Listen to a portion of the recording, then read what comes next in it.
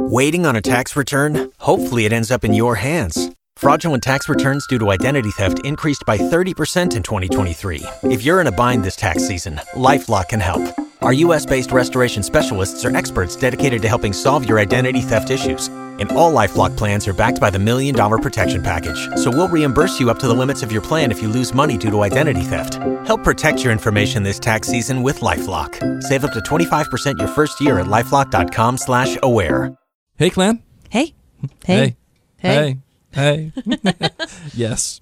Hamilton has continued to just inject itself into our lives on a daily basis. No, I'm here actually to tell you, because normally this is when you hear Mary, I'm here to tell you that I've actually switched basically everything in my life to Caswell Massey. Yes, everything, but especially their shave soap. I mean, nothing else touches my skin when I shave. Nothing, not even Mary. Doesn't even touch my skin.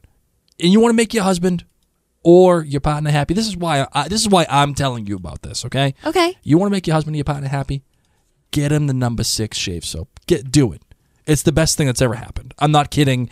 It's incredible. So I promise you, he will be happy, and he will never, ever go back to anything else. So to experience a truly close shave, and for 30% off your entire order, I want you to go ahead and visit CaswellMassey.com and enter the coupon code OutlanderCast when you go to checkout. Hello, everybody. This is Cheryl P. from Stockton, California, and you're listening to Outlander Cast with Mary and Blake.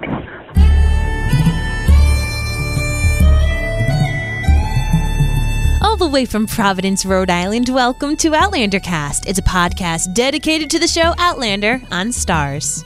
Sing me a song, the last that is gone, sing that last behind. Mary's soul, she sailed on a day over the sea to the sky.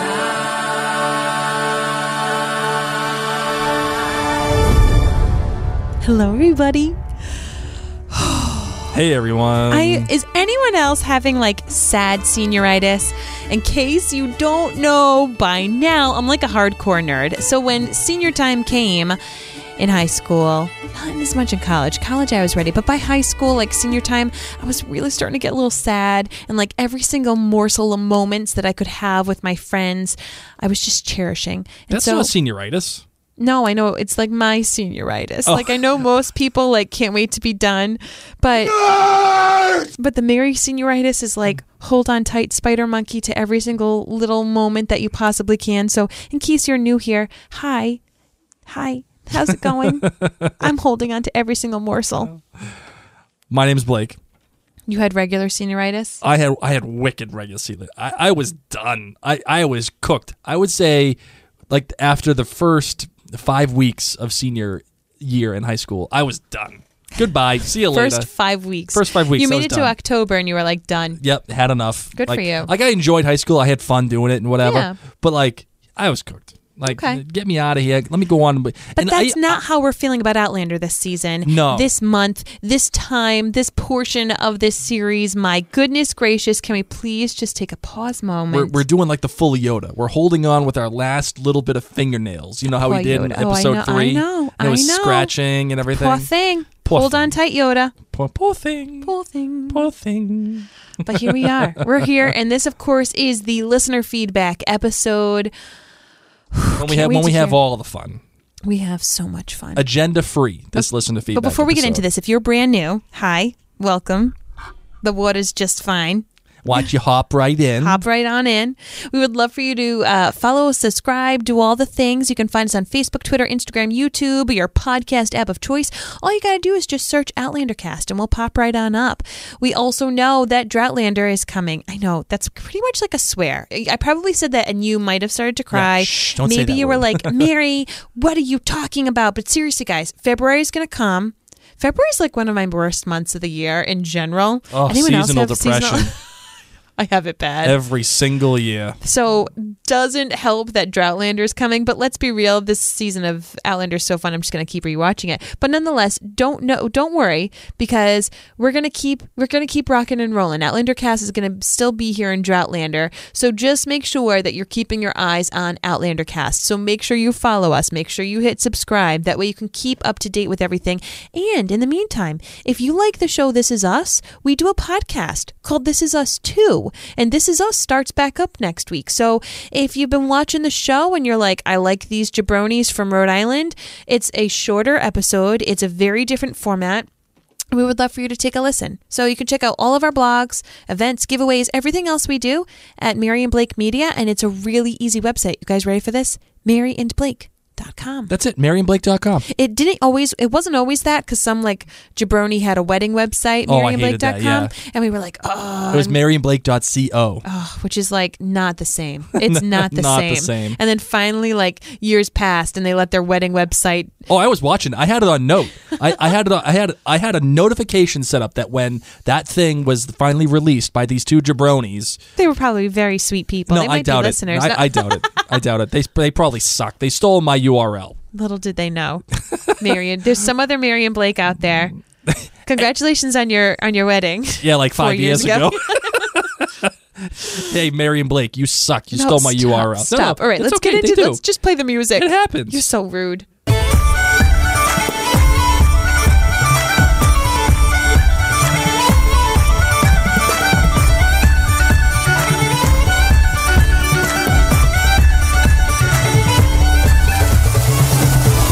All right. Let's jump into the website feedback. Wait, do you remember what movie that's from now? Still forget. You still forget.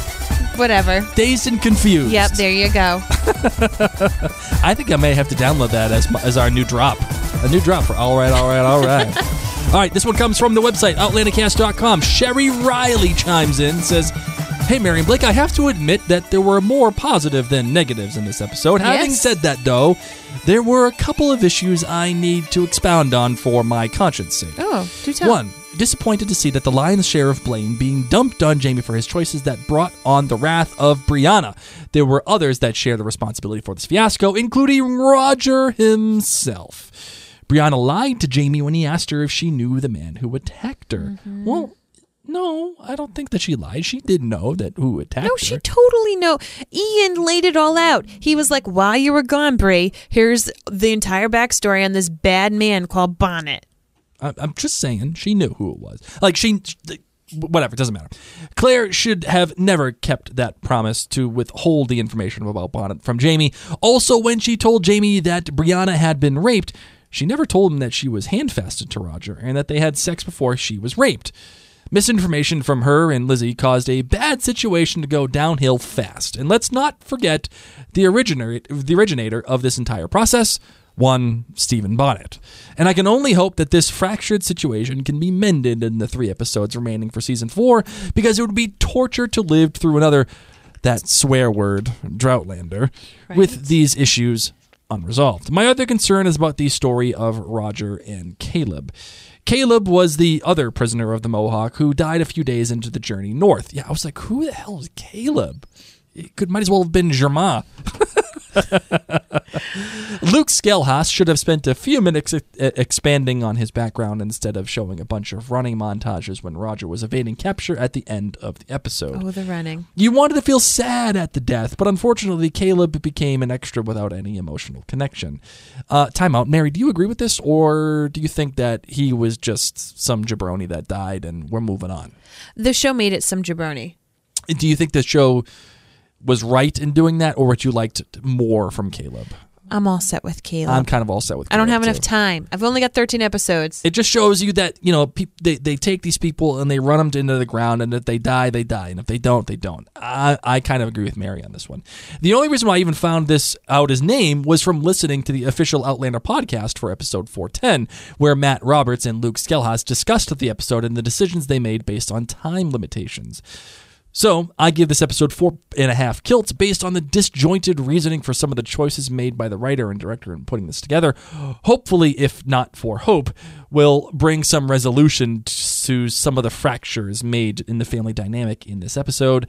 Looking forward to watching Billy Boyd from the Fellowship of the Ring series next week. He plays a lawyer who wants to marry Brianna, apparently. Good luck. Good luck. Good luck. All right. Linda wrote it in the website saying, I'm not usually very good at analyzing movies and TV shows. I tend to judge on how they make me feel. Oh, hold, time out. Yeah. Bam! Just like that. A winner! That is the most important thing you could ever say whenever you're watching TV. Doesn't matter all this gunk that I talk about or you talk about, Mary. It's how does it make you feel? That is the most important thing. Continue. Sorry. Says Blake. I finished watching 410 at 1 a.m. on Sunday morning and sat for a full minute feeling stunned. Then all I could say was, wow, just wow. That was phenomenal. Argument and all. An overwhelming 5 kills. I really don't know why, but I haven't felt so emotionally and intimately connected to every event in an episode since the wedding. It drew me in. The first Jamie Bree scene, Jamie's Will You Walk With Me, that took me back to Hellwater and John Gray. The family gatherings we don't get to see enough of. Toilets that flush. The fight where everyone in the room shared the blame for Roger's fate. My favorite line, you do not get to be more angry than me. And let's not forget, Roger Actual's ordeal. I think we really need to see what he went through. There was no good or bad for me. Just everything was great. Some observations from the podcast, which is awesome as usual. Thank you. She says, there are rhododendrons in the UK. There are a huge thicket of them where I lived as a child. Would not be surprised to find them in Scotland too. He says, number 2. Sorry, I'm a bit done with Ian. No, he is not cute. At this point, he's supposed to be 19. John Bell is still playing him really immature. Time to grow up. Oh, Linda. Linda. I think Ian's always cute. And her third point is totally agree. The acting this season has been amazing. I would really like to talk about the Brie Hate Fest I discovered on Facebook the next morning. I usually scroll by all the negative comments, but this week they really got me. To those who claim they have a right to their opinion and that this is a discussion thread, I would say it was not a discussion. Whoa. This is... I didn't know there's a Brie Hate Fest. Apparently there was. Guys. Guys. You know, here's what I just need to say before, Linda's got a point. Like, chill out. And also, I'm just going to say it. This is a book. Yeah, it's a TV show. This is a TV show. Let's calm down. Hate fests. Simmer down now. All right, Renee. Okay, Renee chimes in. She says, I agree that this is the best season since season 1. Great story, great moments, great emotions, great suspense. I always thought I liked the first half of Voyager better, but the TV version has me really fall in love with drums. And I give this episode 4.7 kilts. Time out real quick. Yeah? That first half of season 3 was so good. Right. Like, it was like... Scotland, man. I'm telling you. It was incredible. That first half between the whole Claire and Frank thing and then the Jamie thing. It didn't make you feel good. That was the problem with season 3. I've really been able to delve in it now that I'm having a real joyous time with season 4. Yes. Like, bad things happen in these episodes. There is rape. There is, like, pulverization of Roger's poor face. There's Is pulverization a real word? I just made it up, I think. It might actually be a real word. Let me look it up. Pulverization. Let's find out if Mary's to pulverizer. To pulverize. Pulverization is a word. Wow. Yay! Okay. I retract the bell. And this is why I got better SAT scores. You ran. You know what? Everyone runs into one every once in a while, and you ran into that one. So, anyway, what I'm trying to say is that the great thing that season 4 has had is we literally have had hashtag all the feels. We have these moments of joy where people are reunited, where we've been able to see these beloved characters. They get the family dinners, we get the fun, we get the whiskey making, and then there's something bad. Whereas in season 3, it was Culloden. It was Jamie hiding in a cave. It was Jamie being imprisoned, and Claire and Frank never meshing. Just right. Like complete awkward. Well, like then trying it got bad. to, but then But it was never made. Like, you never finish an episode being like, gosh darn it, I feel like singing to butterflies. Yep. Because that's how I feel with a lot of these episodes. I'm like, man, I just want to go on Fraser's Ridge and feed Clarence and just scratch right behind Clarence's ears. Like, that's what I want to do. Yep. And I never really felt like that with a lot of season 3, while they were apart. It doesn't mean that it wasn't good. I just didn't feel good. Does that make sense? No, I agree. And like, I always felt like that scene in the kitchen in the premiere between Frank and Claire was one of those perfectly written scenes. Yeah. It perfectly explained the first half of season 3. Like, they're trying to make it work, and it's just so awkward, and then it just turns into a big fight. I loved the first half of season 3. But because of how quality this season 4 has been so far overall, it's better than season 3. Do you know what I mean? No, I get it. Yep. Okay, so the good. Everyone brought their A game to every scene this episode. They were all fantastic. I really loved Roger breaking down in tears as he realized his choice, and I think that the episode would have ended better at that moment than cutting to black as he reaches out to the stone. I agree that they're reaching out to the stone. And they, loved it. Well, no, I mean, I like that they did that, but they've already done it. Like, they've already done so many things already in this episode, in previous episodes, the cutting to black and the stone and looking up and all that other stuff. It doesn't mean that it wasn't good. It's just familiar for Outlander. Do you know what I mean? Mm-hmm. The bad. And I could walk 500 miles. But we don't need to see every step. I mean, this felt reminiscent of Claire's jungle excursion and Bree's trek through Scotland. Both times were good and important, but could have been shortened by a few minutes to make way for something else. And the great was the nightmare. We've been hearing about Bree's nightmares and her crying in the night, but this time we got to experience it. And I cringed and felt her horror and could imagine her panic as Roger morphed into Bonnet. Also, I love that you guys are now watching the preview during the listener feedback episode. It's so cool to hear you react and talk it thank through you. while it's fresh. And we will be doing that Yes. at the end The of conclusion. this episode. The So conclusion. it will be coming back. Okay, on Facebook, wow. That's what happens when you drink seltzer water. It gets a little bubbly and effervescent. Facebook. Lori Beth Kurtia says, "Hey, Blake Larson, you're not allowed to ring the shame bell on Mary for mixing up Roger and Ian's names. We knew who she meant when you, Mista, have said South Carolina instead of North Carolina about 50 times in the podcast this season. I was going to let it slide, but I think you owe North Carolinians an apology. No, I'm not one myself, but I do love to vacation there." I apologize for nothing. Wait, hold on a second. I apologize for nothing. You want to know what's something funny? What's that? Is that I actually got a message from somebody on Facebook telling me the same thing, and I wonder if it's the same person. It probably is. I don't think so. Listen, I agree that I've said South Carolina. Nope. Julie Gorig, she too has written to me personally and said, "Can you please ask Wright to write in his show notes that Fraser's Ridge is in North Carolina? Like, people are listening to you. I don't know how I keep missing it. I I'm don't, a zone out. well, let me say this, okay? In my defense. No, all right? there's no defense there in is mixing defense. up North and South. There is defense. Nope. Please allow me to just propose a defense. We're all listening with, like, judgy eyes right now. Everyone's got judgy eyes. Okay. Is this going to be like a long thing? Because we really all don't really care No. that you keep messing it up. We're just asking, please, get the facts straight. Well, first, fine. Let me play my own, okay? There you go. Shame. Fine. I'll There take you it. go. I will own it. I apologize for nothing, though. What I will say,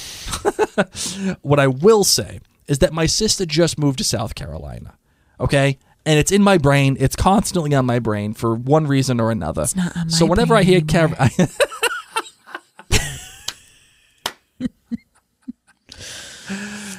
Mary may or may not have somewhat of a contentious relationship with my sister. It's all good, guys. It's all good. Implicit in that, too, that, by the way, is that I actually have a relationship with my sister, and I don't. But my sister just moved to South Carolina, so it is on my brain. So whenever I hear Carolina, I'm thinking South Carolina because she just moved there. Bye, Ian. Yeah.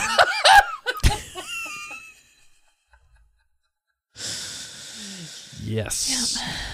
Yes. Okay, continue. Before we get in trouble. I'm always in trouble. Constantly in trouble. So that's why I keep saying South Carolina. I apologize for that. I admit it is North Carolina, and it's like it's a bad habit now. All right, Julie Schrader chimes in. She says, "I agree with Blake 100% on the overwriting of this episode.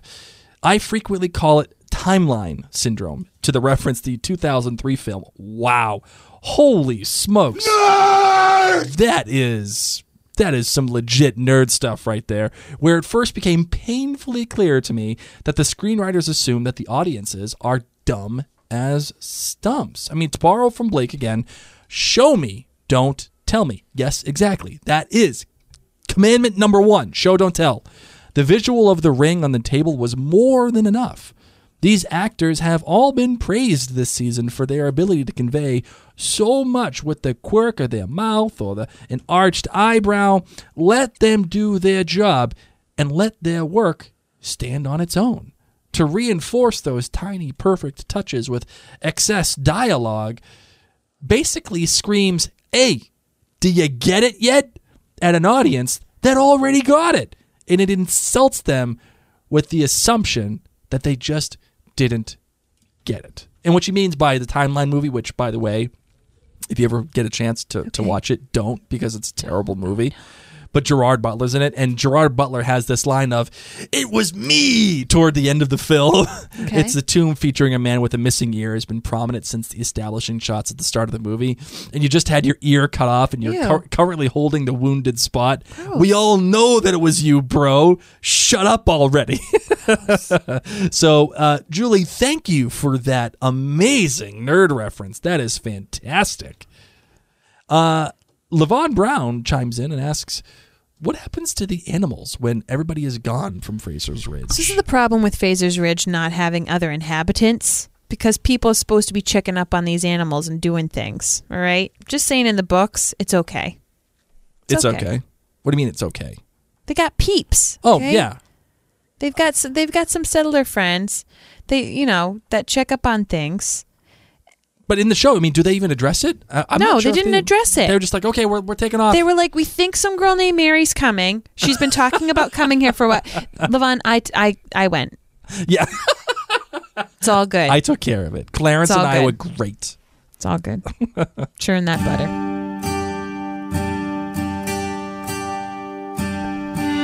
So, Blake already gushed I did. about how, of course, we know the apothecary essentials are amazing with Caswell Massey, but the shave essentials, he's digging. Oh, yeah. They offer a variety of straight razors and shave brushes. I used to do the thing with my hand with the shave soap.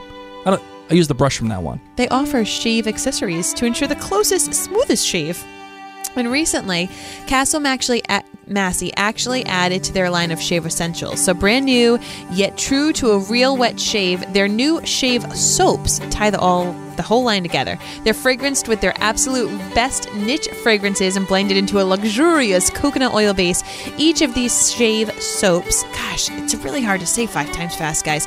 They condition while allowing you or your man to get a truly close shave. To experience a truly close shave, and for 30% off your entire order, you can visit castlemassey.com, enter the code OutlanderCast when you get to checkout. And make sure you get the number 6. The number 6 is where it's at. Truly. It's perfect. So I'm just going to say, get that, and you're going to like it. You'll be happy. All right. Now we're heading on back to the emails. Michael chimed in and said, I have recently joined your Facebook group, Clan Gathering and Book Club. Thank you. In the gathering, I have asked why you call Mary Marvin, and you did reply, thank you. In my question, I had put a reference to the Looney Tunes character Marvin the Martian. Is Mary on a quest for an I'm so happy you got this one. Illudium Q36 explosive space modulator? Might as well have said Siobhan. How do you say this word? Illudium Q36. Isn't that what I just said? I know, but the way that your brain just came to a halt, it was just great. It was great. Am I too young to be familiar with the episode of the Bugs Bunny cartoon that introduced Marvin? No, I'm not. I used to watch Looney Tunes Bugs Bunny as a kid.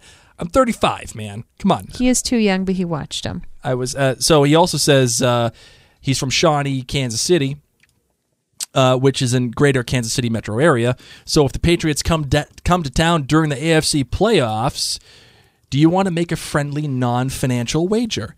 Absolutely. Of course I do. Oh, goodness. I'm happy to make a friendly, non-financial wager. And whatever we got to do. Okay. Maybe Maybe you can send me Let's a go case back of to Outlander. ribs, and I'll send you a case of Sam Adams beer. We're going to go back to Outlander. And he says, go Chiefs. No. Go Pats.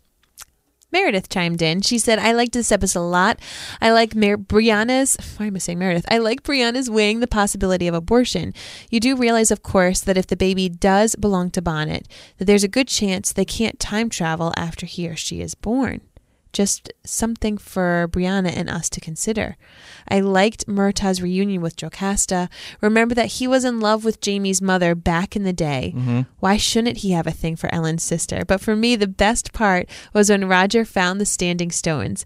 I didn't like the convenience of the stones location, but Richard Rankin's look of anguish was amazing. Totally agree. Claire was given the chance to flee to the stones just after she was attacked in season 1. So why wouldn't Roger consider going back to his life as a valid option?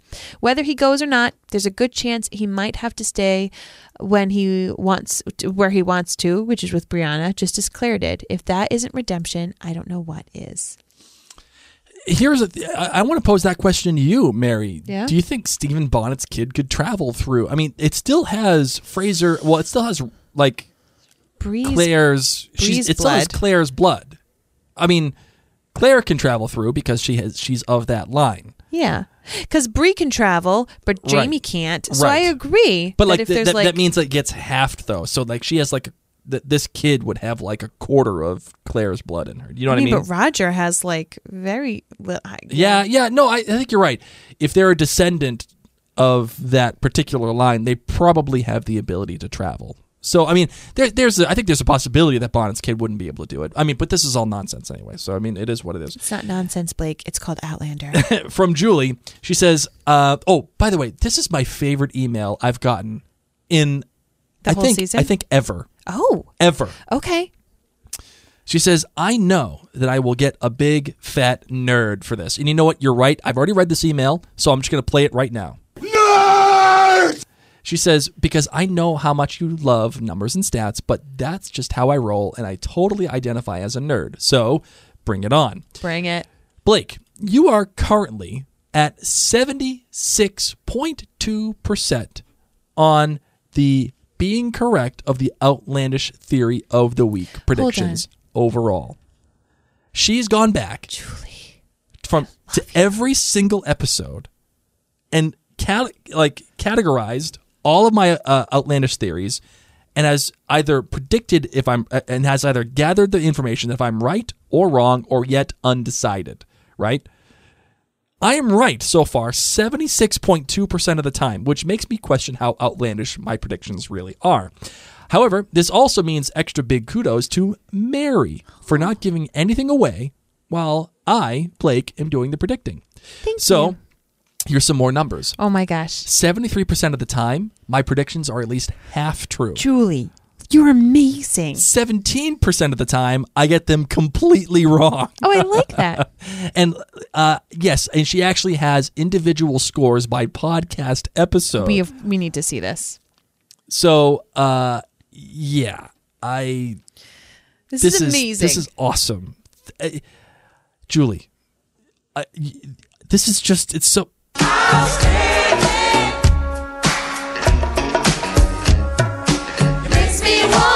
Thank you, Julie. But nonetheless, Blake, you are 76.2% right. correct. Yes, that's because I'm awesome. And always so humble. So humble. Thank you, Julie. Thank you. Thank you. This is great. And she actually says, thanks again for such a great podcast. Aww. She loves the community that we have created. No, yes, I mean, we are the progenitors of it, but it's this kind of stuff, Julie. This kind of stuff where we can get the nerds down the hall. We put out the nerd call and nerds answered to see stuff like this. Yes. Outlandish Theory of the Week predictions, and you as a collective have created this community. Mm-hmm. So it's all thanks to you guys. We're here doing this because of you. So thank you. Danke Shane. Dina weighed in and said, wanted to let you know that your comment about this season's directing being a little flat is spot on. You're right, and I agree. I thought I was the only one thinking that. However, not. in all fairness to the production staff, I think part of that flat feeling comes from Ron Moore taking a back seat from the day-to-day operations of the show. The writers probably have their hands full trying to fill the void that Ron's absence has left behind. To me, some of the directing elements have seemed very disjointed. However, I think his absence has a lot to do with that disconnected feeling. Some of the writing has seemed all over the place, and in this turn, I believe, it's forced the viewer to piece together certain areas and ideas and actions on their own. So she wanted to know what you thought. Well, I'm going to answer that question by asking you a question, Mary. What do you think? What do you think about that? Guys, I've just been so in love with this season that I haven't cared about the directing. I mean, maybe when the glimmer has worn off far into Droughtlander, I'll be a little bit more, caring about the directing. But I'm just loving on Fraser's Ridge so much. Yes. that I haven't seen it. So, Blake, you might have a better answer. The directing being off because Ron Moore takes a step back, I mean, maybe. I will tell you that when it was announced Matt Roberts was directing the season 3 finale, huge red flags for me. Massive red flags. Not because Matt Roberts is a bad guy or he isn't capable of directing. I'm sure that he is. But you had the likes of Anna Forster coming in here and directing these massive set pieces and these intimate stories at the same time, doing the wedding and Wentworth and everything and Both Sides Now and I don't know. I don't know. And then we got I don't know. I feel like the quality director that they've been getting is maybe has not been as good. I mean, we have Jennifer Getzinger, who I'm very happy with. I think she's great, and maybe it's because Outlander uses directors that are not part of the DGA, the Directors Guild Association. At least that's the way that it was for a while. And maybe that's the case. And maybe they feel like they have so much going on, they need basic direction. That's all within the DNA of the show. However, I will say this. I went back, because this kind of bothered me, the last episode. I went back and I watched some of Outlander from season 1. And I will say that the season 1 direction was much more creative. And then I even tried to compare it to a like-minded show. So I went to HBO and I watched the first episode of that show, John Adams. Okay. And if you get a chance, go back and watch John Adams on HBO. It was terrific. A great miniseries. But it was directed by Tom Hooper. Now, if you remember Tom Hooper, he's the guy who directed Les Mis, the movie with Hugh Jackman, and also The King's Speech. Anyway, Tom Hooper, he takes very basic information and he tells it in a completely interesting way. I mean, like John Adams visiting the soldiers who did the Boston Massacre in jail and just talking about what happened. It was viscerally directed, looking through bars and everything. It was just so awesome. And I was like, oh man, I just wish we had this kind of direction for Outlander. So I will say, is it as a result of Ron Moore?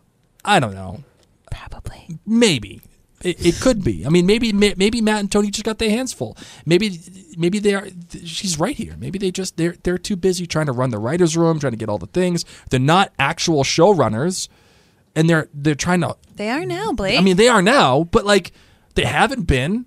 Maybe they're just getting a hold of life. I mean, it's all possible. All right. OutlanderCastClan.com. Emily Holtrup says, hi, Mary and Blake. This is Emily from Dayton. Hello. Long-time listener, first-time contributor. Hello. The kill rating for this episode was 4.7. Like Blake, I'm a tough scorer, and an episode needs to be spot on to warrant a 5 kilts. So the good was that she loved Bree and Claire going all girl power on this one, and Bree saying to her mom, you need to go and take control of the situation because I don't trust these idiots. And the bad, I'm not loving Jamie and his jumping to conclusions and thinking the worst of his daughter. He should trust that Claire would not have brought her up to say something that happened that did not. And I did love Bree saying to him that he doesn't get to be angrier than her, which is so true. The great. And I am with Mary on loving the loving Roger bandwagon. He is one of my favorite characters in the books, and I think he knocked it out of the park in this week's episode and all season. And while we are talking about Roger, I would like to defend him a little bit in the bad rap he is getting on this show. Roger's from the 20th century. He is used to the 20th century women and acts accordingly. And I think he's perfectly justified in calling Brianna crap. I would expect my sweetie to do so if he was being irrational, if I was being irrational. And when you love each other, you work it out. Yeah, he walked out, but he came back. And he understood the need to cool off. It just feels like Jamie and Roger get unfairly compared. Jamie, the king of men, and Roger, the historian wimp. They are products of their times and should be looked at as such. And okay, Roger, rant over. But thanks again for the show. P.S. I love the GBGs. I do this with my team every week during our staff meeting. No way. And they each share a GBG for the week, and it can be anything. Thanks for the great idea. You, Mary, were the progenitor of that idea, so I will give Mary all the credit. Thank you. Mary, this one's for you. Bam! Just like that. A winner! That's how I roll, guys. Janice Van Dyke says, Mary, you have a beautiful speaking voice. Thank you, Janice. That's very kind of you. Angela Hickey chimes in. She says, hi, Blake and Mary. Just listened to the podcast of 410. Great work as always. Mary, you make me laugh every single time. And I agree with you that Luke Skelhaas, well, he's good, but I find his episodes often feel uneven. And yes, slightly overwritten, often to a character detriment, and plot-driven rather than character-driven, which takes a toll on the characters. And I saw this in the Wilmington episode as well, like when Roger became a fall guy to make the writer's restructured plot work. But Luke is not all bad, and he contributes a lot of positives as well, which is why I say he is uneven. That being said, I'm formulating my review, but leaning into a 4-6-ish on this episode, and there are some things I want to address from your podcast. First one, those stones are not in North Carolina. Roger is far New York, from North Carolina at this point. Possibly he's in New York, or at a minimum, Pennsylvania. And I think that was the point of showing Forrest Gump Roger with all the walking montages, which is getting so much hate. Far. He's traveled very far at this point. And if you remember to the premiere, I told you how smart season one, the season one opening was. It's to inform the audience that these places exist on certain points all over the world, including the United States, not just Craig Nadoon. It also lets you know that they were discovered and marked in ancient times, and it also gave context for this episode and others. Yeah, I mean, I don't care if it's in North Carolina, South Carolina, New York. It could be in Massachusetts. It could be in friggin' Berlin, for all I care. Mm-hmm. The fact that Roger just happens to run into it is the coincidence of it all. But you know that. But again, it's part of the Outlander DNA. Yes, and I agree. But my point was, okay, is it kind of cheesy that he just happens to run into it? Yeah, it is. Second, Jamie's mistake is not the fact that he's going after Bonnet, it's the secret part. Telling Brianna herself to not pursue her attacker does not mean Jamie doesn't feel Bonnet deserves justice. He just believes it's his role as her father and protector of her man's role if married to deliver it. The blood should be on his own hands, not hers. And make no mistake, Jamie is a bloody man and always will be, a Highlander warrior that believes in honor. He feels responsible for every crime Bonnet has done since he helped him that day to escape. And he should have died that day. So their robbery, Leslie's death, Brianna's rape, his family's torn over Roger, and all the other crimes Bonnet does to others in the world, Jamie feels responsibility in it. And he absolutely is not going to let this pass without hunting him down and delivering justice. This bear killer has been poked too many times. And third, it made me sad to hear your outlandish theory. It tells me the show has made some serious mistakes, but the epic fail is the fact that you see young Ian as an irrelevant character. You think he is disposable. And I believe he has suffered this season with the inclusion of Murtaugh, which took him off screen so much. And I know someone would pay the price. This season, I feel like it was Ian. And you should adore Ian at this point. You should see him integral to the Fraser family. I do. It's been Jamie and Claire and Ian for over 2 years now, and the show cut 90% of his moments. Jamie and Claire see him as their own son, and he also developed a real bond with Bree very quickly in the books, like they were best buds. So in the podcast, when you would be so willing to trade him off and lose his character, calling him irrelevant tells me the show seriously dropped the ball in this regard, which is a true shame. And that's not on you at all. You're just reacting to what they have shown you. So don't get me wrong, I love Murtaugh in his regulator role, which was a smart way to use him, but endearing Ian this season should have not been sacrificed for it. Thank God Diana pushed to keep the graveyard scene in episode 1. At least we had that moment. I totally agree. I'm glad we had that 100%. moment. 100%. And the show has made Ian irrelevant. Would you agree, Mary? I will say that I'm like jaded in a good way because of the books with Ian. So I don't know. No, but has the show done it? Has the show done Ian justice? Has the show made him irrelevant? That's the question. Books aside. Oh, in many ways, yes. I mean, heck, we joke by Ian. Yes, but it's kind of there's truth in that joke. You know, I mean, it is what it is. Oh, goodness. I just love my little Ian. I love him so much. Tina Schneider said, I loved this episode, but I have 2 points to make. First, Blake was disappointed in Jamie deciding to kill Murtaugh after the talk with Bree about rape and revenge. No, Wait, what? Well, first of all, I'm Ron Burgundy? that's not your fault. I'm playing that for the sake of posterity. Okay, there was not an appropriate comma. It makes it sound like Jamie decides to kill Murtaugh. Okay, hold on. First, guys, honestly, for those of you who watched Anchorman, I literally read like Ron Burgundy. I read as is written. So if Go you do, F yourself, San Diego. If you do, right, just know that I'm having a tough Mary time. will read what's on the prompter. Yes, I do. Okay, so first, Blake was disappointed in Jamie deciding to kill. No matter how you say it, it's going to be right. Blake was disappointed in Jamie deciding to kill. Blake, I can't read this. It doesn't. Keep going. She's saying kill Murtaugh. It's not Murtaugh. It's Bonnet. Is there supposed to be a comma?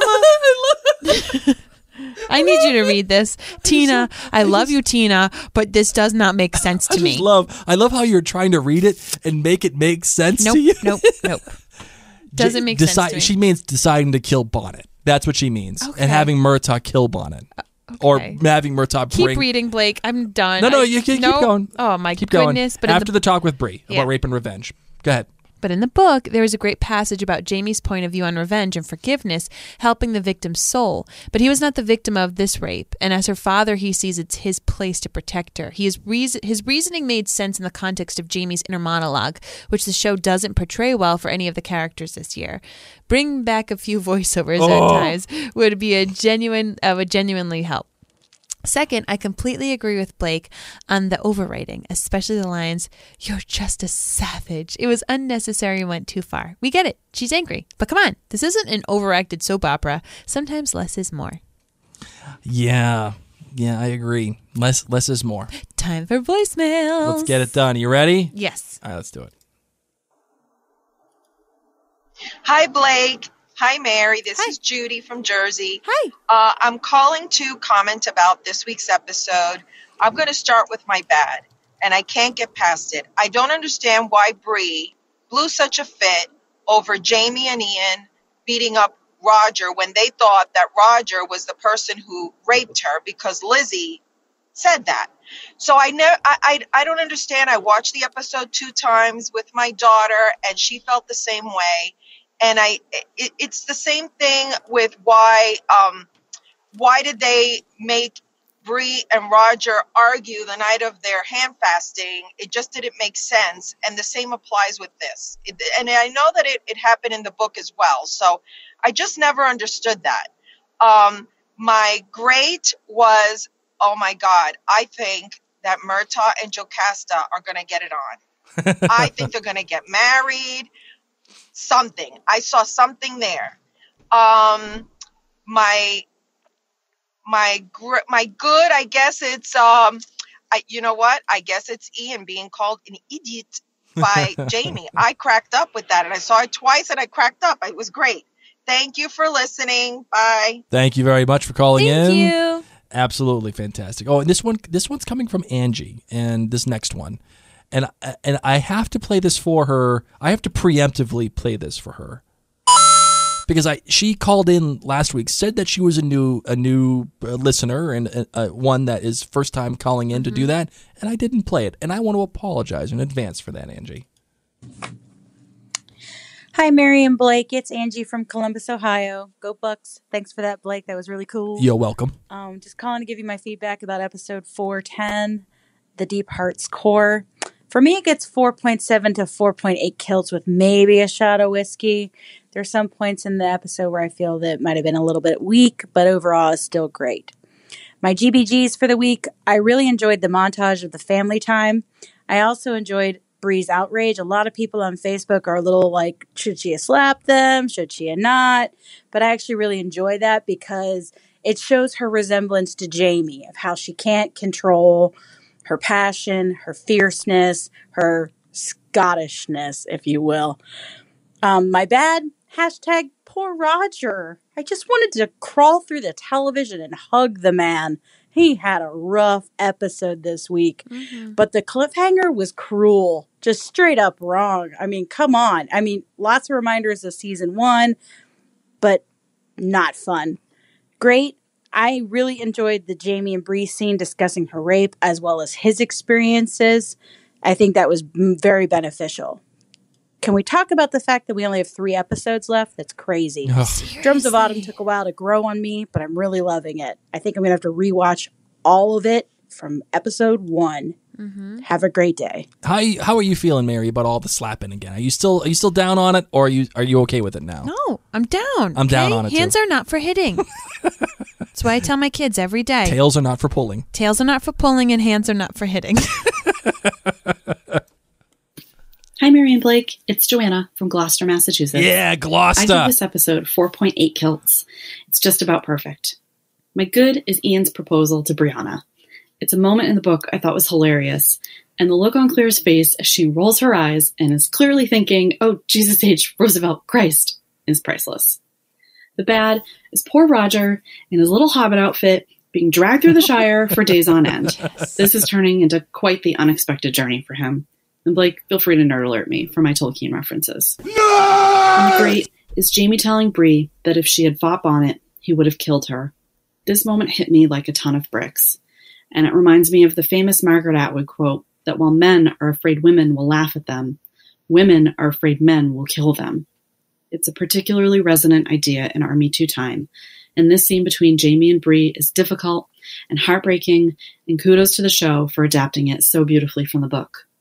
And on another note, ever since Myrta's reappearance at Ardsmuir last season, my husband and I have been wondering how the show is going to close his story loop. This week, my husband came up with an outlandish theory of his own.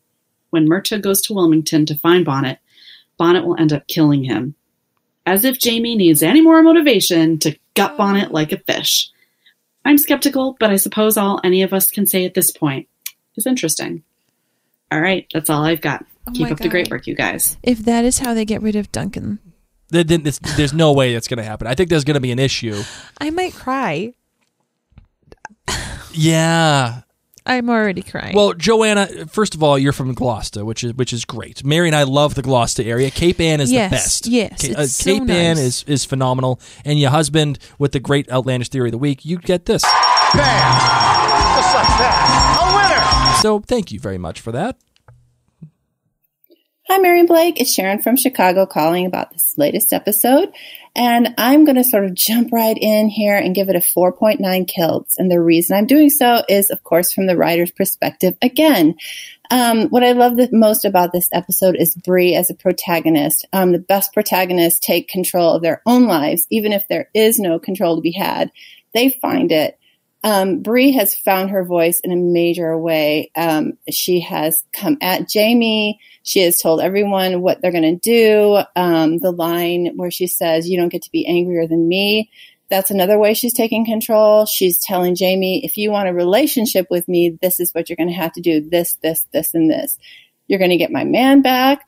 And even with Claire, when Claire says, I'm not leaving you, can't do this, we can't do that. And Bree says, come up with something else then. Whew, that's what a strong protagonist does. And I could watch Bree all day long. What a great character. I also love how Claire felt like I could see it in her eyes. I am between two people I love the most, and I don't know what to do. It's right in her face. And I know with parents, when they get involved, say a daughter or son is upset with the father or the mother, they're right in the middle, and that's a hard place to be. And I just thought Claire just did so well. And then, of course, there's Roger. But I don't have any more time to talk about that. Again, thanks for all you do. Bye. Sharon's streak continues, and I was worried because I thought she was going to get cut off. Because when you get cut off, you don't get it. Nope. You can't get it. You're automatically disqualified. But Sharon's streak continues.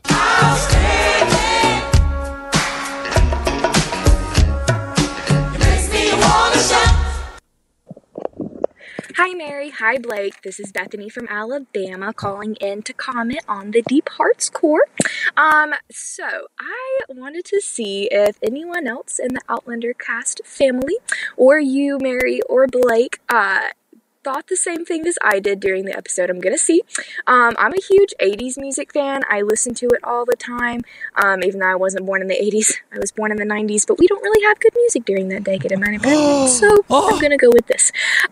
When Roger walked up into the same area that, of course, he doesn't know about Abondaway, but us, book readers and show watchers, we know that place was a similar time-traveling area to Craignadoon, but he knows about Craignadoon, obviously, because that's where he traveled. But when he realizes that's a time-traveling place, and he starts getting really conflicted about whether or not he should stay and be with Brianna, or if he should go back, and totally, erase the fight that they had. I started thinking about this song from The Clash called Should I Stay or Should I Go?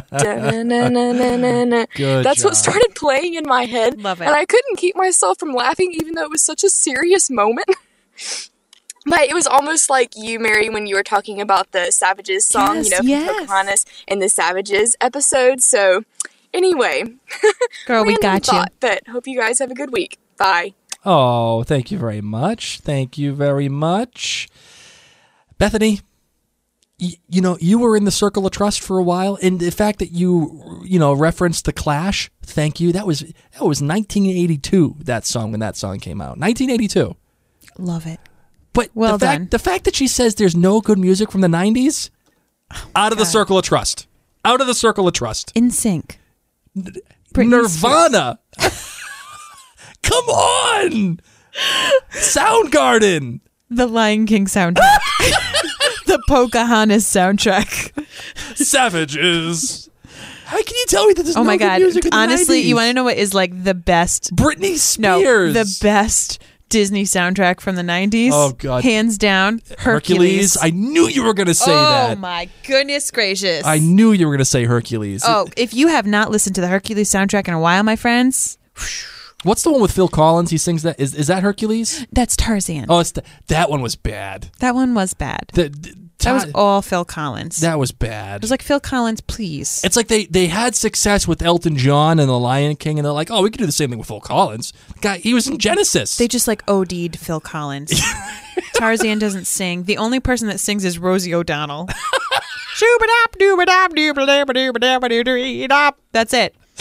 Rosie and Phil Collins on Tarzan. Don't listen to that one, but listen to Hercules. Oh, my goodness gracious. Oh, so good. Hi there. My name is Jasmine, and I'm calling from Phoenix, Arizona. This is my first time calling in. This last episode, the Deep Hearts Core, I believe, shined when it came to that moment in the cabin where everyone learned the truth about who Jamie beat up. I thought it important to note Claire's silence in those moments between Jamie and Bree, and also the blocking of the shot with everyone in the cabin frozen with awkward tension, especially when Bree calls Jamie a savage. Yikes. Ooh. Also, to comment on Blake's issue with Jamie's do as I say, not as I do parenting method.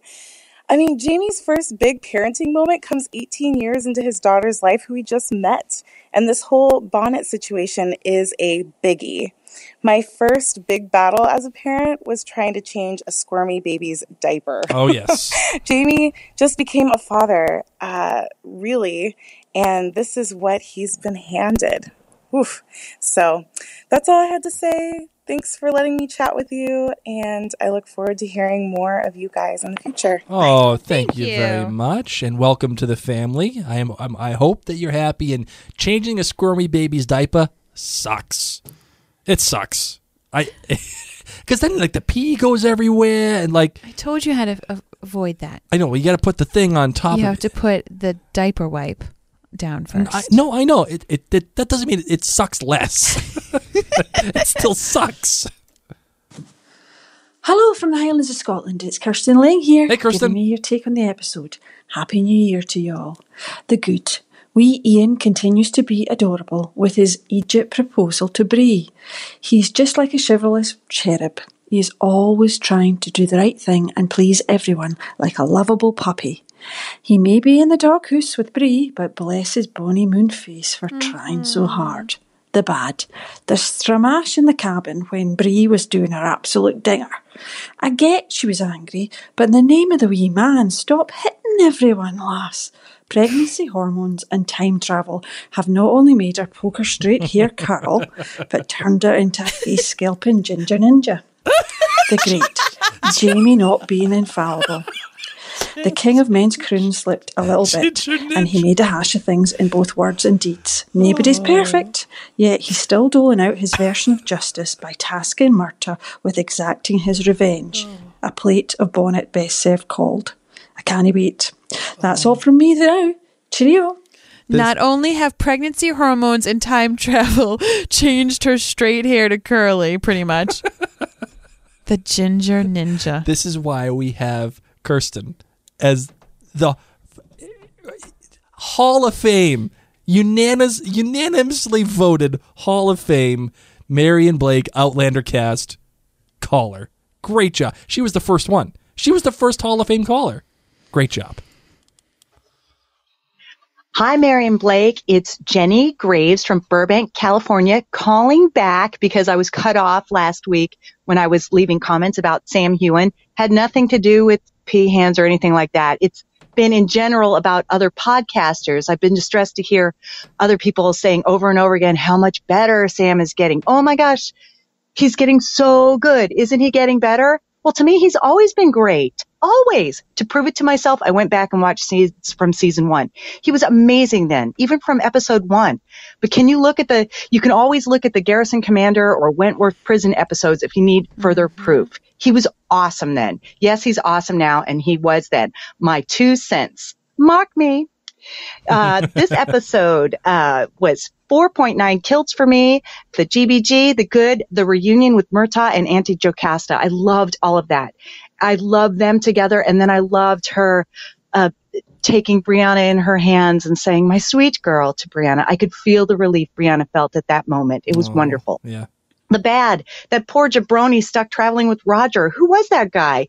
I don't know. I just needed a little more info on how he got trapped with the Mohawk. Or maybe he was just another red shirt to prove the situation was dangerous. I just felt bad when he died. And then my great was Claire and Brianna reminiscing about the food and conveniences of the 20th century. Loved all of that. I think I'm going to get cut off. So she did get cut off. You can't get the outstanding. I'm sorry. But you did bring up a great reference, the red shirt. Thank you very much. Love the red shirt reference, otherwise known as a log carrier. He is a total... what was his name? Caleb? Gabriel? Caleb. He's a log carrier. That's all it is. It's okay. It's fine. You need to have log carriers. Hey guys, it's Kalia from Australia with listener feedback for the Deep Hearts Core. Kalia? So my kilt rating is a 3.8. So my good, how Jamie showed Bree that she could not have physically stopped Bonnet. Claire and Bree's conversation about the things they miss from the modern world. Hamburgers, Led Zeppelin, flushing toilets. My bad. Bree. I have struggled with liking Bree ever since season 2. Yes, she's gone through some horrible things and her life has changed majorly, but you can't tell people you're not allowed to be more angry than yourself. Jamie is rightly so angry about multiple things. Bree was raped by Bonnet of all people. He beat up the wrong man due to no fault of his own, so he'd be very angry at himself. I found that line childish. You're all angry and allowed to be as angry as you want. Leave it at that. The horrible words Bree spat at Jamie just made me yell at the TV even more.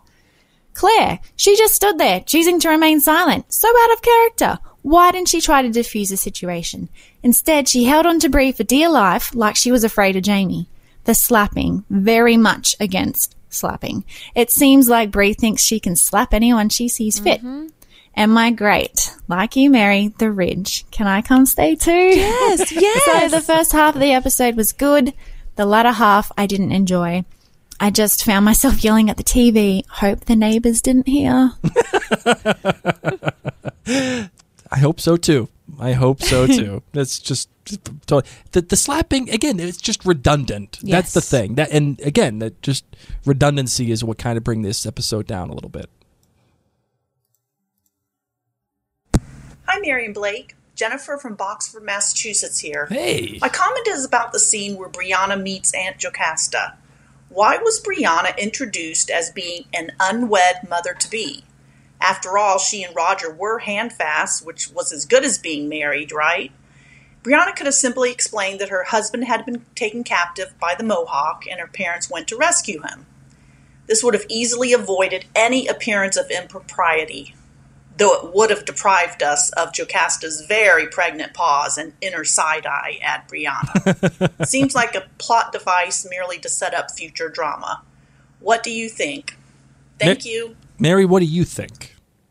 I don't know. Like, it's not a 100% legitimate, like, wedding thing, even though it kind of counts. I do agree. It's kind of like a bitter taste. And she knows that Roger was alive, too. So Right. Roger's saying, I have to get back to my wife. This is where it's a little weird. Roger is like, I've got a wife. I'm handfasted. I'm married for a year. Wicked cool. And Bree's like, I'm single. That's why I feel like Roger's a little bit of friend zone right now. I've been saying it this whole time. Poor Roger. He's in friend zone. He like totes thinks that she circled yes on the little note that he passed in school. Roger's that kid that like was in college with you and be like, hey, you want to study? And like you'd be like, oh yeah, sure, okay. Oh, I fell for that all the time. And then he'd be like, oh my god, it's a date. Like we're dating. And be like, and the girl's like, no, I'm using you for your Literally knowledge. studying. I don't even need to talk to you. You're just sitting next to me. Oops. Put your MP3 player back in. Hi, Mary and Blake. Hello. It's Kathy from Cleveland. Hey, Kathy. I'm kind of double dipping here because I also sent some feedback on the website. But Blake, I knew you'd be disappointed if I didn't call, so I thought I'd call with a question instead. I have noticed that Jamie seems to throw around the phrase, you have my word, like it's some kind of fracking magic spell that will fix everything. So my question to you is, which one of the Harry Potter spells does it most closely approximate? Personally, I can't decide, and I thought you guys would be the ones to ask. I can tell you immediately. Can't wait to hear your answer, and see you next week. I can tell you immediately, but you know what? I will defer my answer to Mary. No, I'm going to defer my answer to Mary because she is the Harry Potter nerd. You're a wizard, Harry. She is all about the Harry Potter life. So, what is the spell that is most often used that you think is like Jamie's "You have my word"? Oh, it's Expelliarmus. Thank you. Thank you. Just like that. Overused. Also, WTF, because, it's lost its potency. All right, you've got Death Eaters flying after you, Harry, who are trying to kill you. They're Avada Kedavering. Stop Expelliarmus. We're throwing Avada Kedavras around like the friggin' Oprah. Stop it. What are we doing? Harry. Expelliarmus. Seriously, there's so many other better spells you could be using. I could at least go for a Defendo every once in a while. Yes. Yeah? Yes. Or an Episky. Maybe fix some people's noses. No, I don't know. No Episkies. Poor Episky usage. Not what you would do. You do need to fix Voldemort's nose. He could use an Episky. He could use an Episky. Wow. Yep. Wow, that gave me nerd sweats. Yep.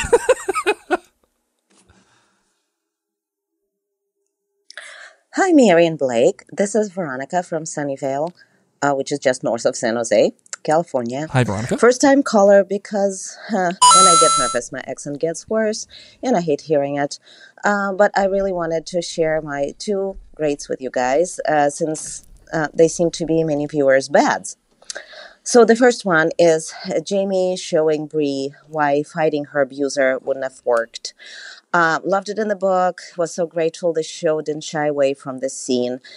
It reminded me of something that my mom did for me when I was a kid. I was extremely upset after a very powerful play and couldn't talk about it. And my mom started picking on me and got me so mad that even though I was a polite, well-behaving child, I yelled at her, and the yelling turned into crying, and she just kind of watched me and then said, "Do you feel better?" And, I did. So, yay. Good job, Jamie. And then the second great is Claire giving Jamie and Bree space. She doesn't tag along. She minds her own business when they talk. She doesn't interfere or even join in, which to me was just beautiful. And I even liked it that she didn't interfere during the horrible, terrible breakfast scene. This was not the moment to berate Bree for her bad behavior. I have no doubt that Claire and Jamie will have plenty of conversation on their road trip. But in that heated moment, I was completely on Mama Claire's side for just comforting her hurting baby, who was in just too much pain to be able to use her words. So that's all I wanted to share. Thanks, guys. Love your podcast. Bye. Aww. Thanks, Veronica. Number 1, never worry about your accent. Oh my gosh, never. Okay? Never. Like we've always said, if there's somebody that's got to worry about their accents, it's us. Yes. Okay? So never, ever, ever worry about your accent. Number 2, the thing about Claire, I actually agree with you. You know what that is to me? You know what that screams to me? What? Veteran mom move. Veteran mom move. Let them figure that out. Don't interfere. Nope. Let it happen. Nope. Just, if it gets bad, step in. Step in when you need to. As my therapist told me today, sometimes the best choices aren't doing anything at all. Right. And I was like, well said, lady. Good job. Claire took that advice. I'm putting this in. I have to say, I've had a few people be like, you guys joke about all the co-pays. We're never joking about people who, as someone who honestly just saw a therapist who said that very phrase today, didn't have Sassenauts. Literally, just happened. Mary just went to the therapist today. Okay. You know how much money we spend in co-pays per month? We've got it. We don't mess around. All right, you ready to close this bad boy out? Yes. And Mary, this is for you. You go, girl. Ooh. We are the Muses, goddesses of the arts, and proclaimers of heroes. Heroes like Hercules. Honey, you mean Hercules. Oh, I want to make some sweet music. Our story actually begins long before Hercules. I can't do this note. Ready? Nope, can't do that. Back when the world was new. Gotta snap. When Earth was down on its stump. You know who would get this? Who? Rachel. Rachel would and her get this? staff. Yes. She dressed up as a character from Hercules. Ooh, I love that. It was a masterpiece. There was a mess wherever you stepped. Where chaos reigned in, earthquakes and volcanoes. Here we go, guys. Get ready. And then a war came Zeus. He hurled his thunderbolts. They sat like those suckers in a bomb. And on his own stopped chaos in its tracks. Ready? And that's the gospel truth. The gods were too type A to just relax. And that's the world's first kiss. Yep. Oh. I got you. Thank you for that, Mary. Though, honey, it may seem impossible, that's the gospel truth. I'm not a soprano. All right, Marvin, we got to close out the show. Oh, okay. The other one playing Hercules. Oh, is this the goodbye music? Yes. Oh. Okay. That's the gospel. Hold on, just let this roll for a second. No, like low. This could be our outgoing. Okay, guys, we're gonna roll. We're gonna leave. Yes. We're not gonna do our like iTunes review right now. We're not gonna do the patron thing right now because I'm just feeling this right now. We're gonna let it run. We're gonna do our little like trailer discussion in a hot second. Blake's gonna pull it up while I riff on Hercules. So you want to pull up the trailer? Sure. Why not? Because that's what we're gonna do. For those Hercules fans out there, and you're like, this isn't even my favorite one, Blake. What's your favorite one? Like a kind of rock out Zero to Hero when I'm feeling down. No. I want you when you're feeling good and you're rocking out. Oh, okay. Well, you know what? Never mind. I got to do the trailer. I'm like into the trailer. I got the trailer right now. Can you make it full screen? All right. I can make it full screen. Hold on. Okay. So here. All right. So we're gonna watch it for the first time through. All right. So if you don't want to get spoiled, okay. If you don't want to get spoiled, you had your warning. You had your warning. Turn us off. But here's the trailer right now.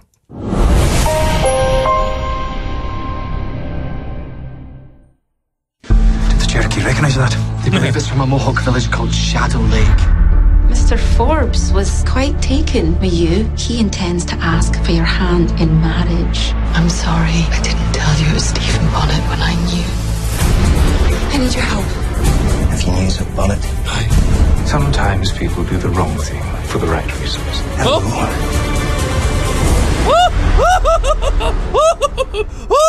Oh my God, next week's gonna be so good.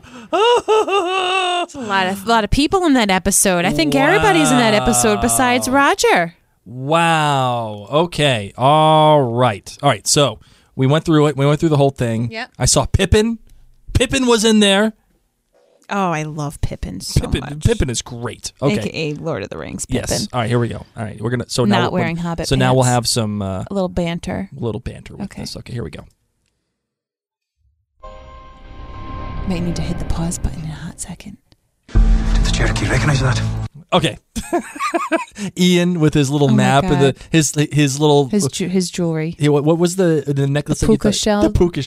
Ian with his puka shell. His proud puka shell necklace. Okay. They believe it's from a Mohawk village called Shadow Lake. Mr. Forbes was... All right, here's Pippin. He looks so old. He has aged since the ring has left him. Oh yeah, Well, that movie was made back. Yeah, that was almost 18 years ago. He is not the wee hobbit that I remember. Actually, that was 18 years ago because those movies filmed, I think, in 99. And this is how I would feel if I was told that this guy wanted to marry me. I'd be like, you're old, man. You're not Pippin. I was told I was getting a hobbit. A jolly hobbit who liked to drink and dance. Who are you? You're not a hobbit You're just that's a middle- dancing. You're a 40-year-old man. He's not like old, but you know what I'm saying. He's not Pippin with the curly, cute hair. Definitely not Pippin. No. Quite taken with you. What happened to Elevensies? So, What?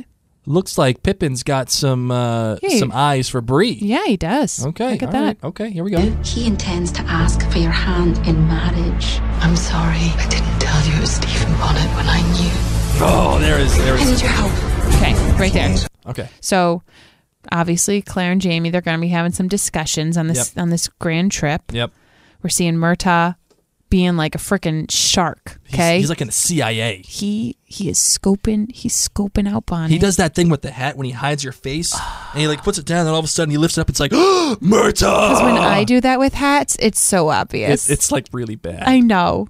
And then Bree's asking for help, but it gets shot to Fergus. Yes, and then he's just walking away. Bree hasn't met Fergus. No, not yet. So that's not really who she's talking to. Yeah, obviously she's talking to somebody else. Murtaugh's talking to Fergus. Yep, I can see that. Bonnet. Sometimes people do the wrong thing for the right reason. Okay. John Gray's back. John Gray is back, and he's at River Run. Sometimes he will do the right thing for the wrong reason. What is he talking I have a wicked good outlandish theory. Tell me. I have a wicked good outlandish theory. About what he just said? Do the right thing for the wrong reason? Yes. Would you like the official outlandish theory of the week? We do. Okay, this is take development, okay? This is Listen, a developing this episode take. is going on for so long. Just do it. I love you. I love you dearly. These poor people have been sitting in their cars. I'm sorry. What do you want I'm me to kidding. do? I'm just kidding. All right, take development here, okay? I can't get take cornered for this. Bree is going to have. Julie's going to have it in your stats. I know. So, Julie, just go with me. Bree is going to be take cornered by Pippin, okay? And she is going to get pushed into this thing where she's like, I don't want to do this. I don't want to be here. So who does she finally turn? I was right back then. I was right. Who does she turn to?